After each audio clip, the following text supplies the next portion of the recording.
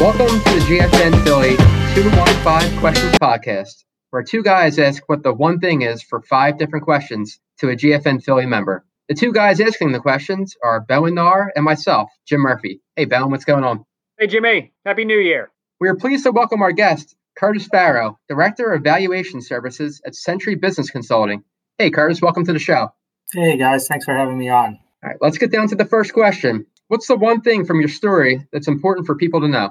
I think one thing that's important for people to know is that my roots are planted in a lot of different places across the country. I was born in the Southern California, LA area, but grew up in 2 different cities within Wisconsin before moving to Colorado, where I lived in Boulder, which is where I went to undergrad, and then on to Denver, which is where I started my professional career and went to grad school. After grad school is when I moved to this area and have lived in Center City, Philadelphia for about 6.5 years before changing states once more to cross the bridge over into New Jersey. So wide perspective, have seen a lot of different parts of the country and lived in there. And my friends and family are scattered even wider than myself. So a little unusual to not be, native going back generations and generations like so many people in this area that I've learned since living here, but also moved here by choice too, which is a little unique. Been in the area for 8 years now and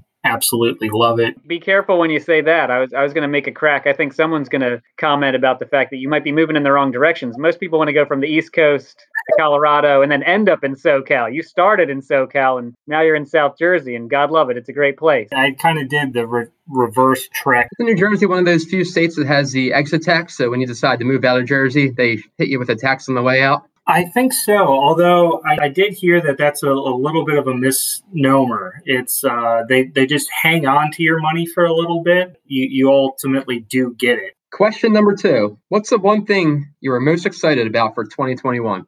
I think like most people, I'm most excited about this rollout of the vaccines and what that means as far as a return to normalcy, if I can continue to say that. Really what that means for me is getting back to being able to do things and take my kids places to have experiences. I'm excited to take them to the zoo. Like I said, I've kind of lived in a lot of different places and our friends and family are scattered. So usually we're doing a fair amount of air travel in a given year just to see my parents, my wife's parents, some friends of ours that are all kind of out of the area. So excited to be able to see them actually in person again. Also be able to, go into a crowded bar and grab a beer with some buddies too. It's something I very much look forward to.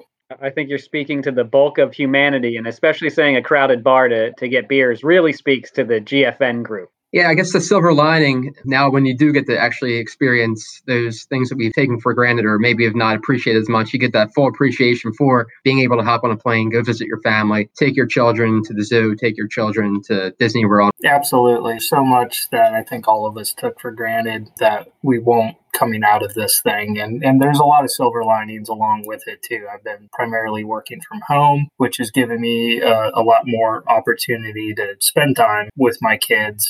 Also be able to take on some house projects and new hobbies and things like that we've all been doing. Question number 3. What's the one book recommendation you would share with the listeners? I think the best book that I've read in memory from a professional standpoint is Think and Grow Rich by Napoleon Hill. It's really kind of like what to do and how to do it guide for being able to create success, whatever that means for you. Like wealth, that could be happiness, that could be spiritual fulfillment. But it was one that was very influential for me and one of the few books that I tend to return to and come back to and read. What about on the non-professional side? Since you designated it, I want to hear. Well, I think we'll get there with maybe one of these other questions, but I don't do a whole lot of reading that is like fiction or for fun. If I'm going to pick up a book, it's generally to learn something. Coming straight at the jugular for all the Game of Thrones and Harry Potter people out there. You're like, reading fiction? Come on, get out of here.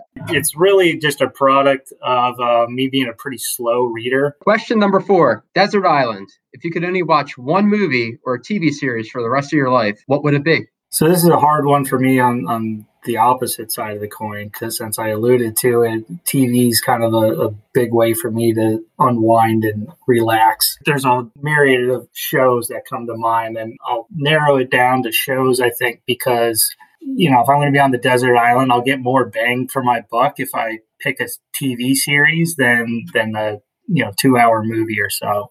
Some like a true deal valuation guy right there. You're running the numbers. Yeah, right. All right, let's maximize it here. How many seasons are we talking? I like it. Got to weigh the pros and cons and put a relative value around all of these things. I can't seem to steer away from it. Some of the top shows for me over the years have been things like The Wire, Game of Thrones, more recently Mad Men, The Americans have all been great. One that I really enjoy and probably will need to watch several times since I'll have the time on that desert island to really understand is Lost. And then it also has the benefit, the irony that I'm on a desert island while watching that too. So I think I'll go with that.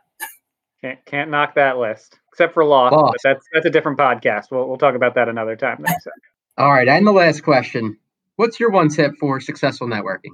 One tip, which is something that was passed on to me very early when I was kind of trying to navigate and figure out the networking scene, is it's not about you. It's about the person you're talking to. Having that mindset to go in and not try and sell anyone anything, but try and talk to them and ask them questions and think about how you might be able to add value to them, whether that's an introduction, whether that's something totally outside of business. You have a common interest and maybe there's an article or something you can send to someone. Anything you can do to add value to that other person, that's what makes networking not only successful and work right, but it's what makes it fun. I love that. That's one thing that I was taught from a networking perspective years ago, and I wish I could remember who gave me that tip, but much in line with what you're saying is they said one of the most important questions you can ask someone at a networking event is, what would make this event successful for you? So if I hear someone say it when I'm talking to somebody else, I can point them over in your direction. And that's always been really powerful. And I think it ties to the core of GFN in that we are all in there trying to help each other grow the pie, and there's plenty for everyone. Absolutely. I love that question. I think I might borrow it. It's one thing to talk about it and ask someone how you can help them, to actually go through and do it. And obviously, I think you speak to that, Curtis. Don't talk about it, be about it. Great. Well, Curtis, thanks again for joining us here on the GFN Philly 215 Questions Podcast. Thank you.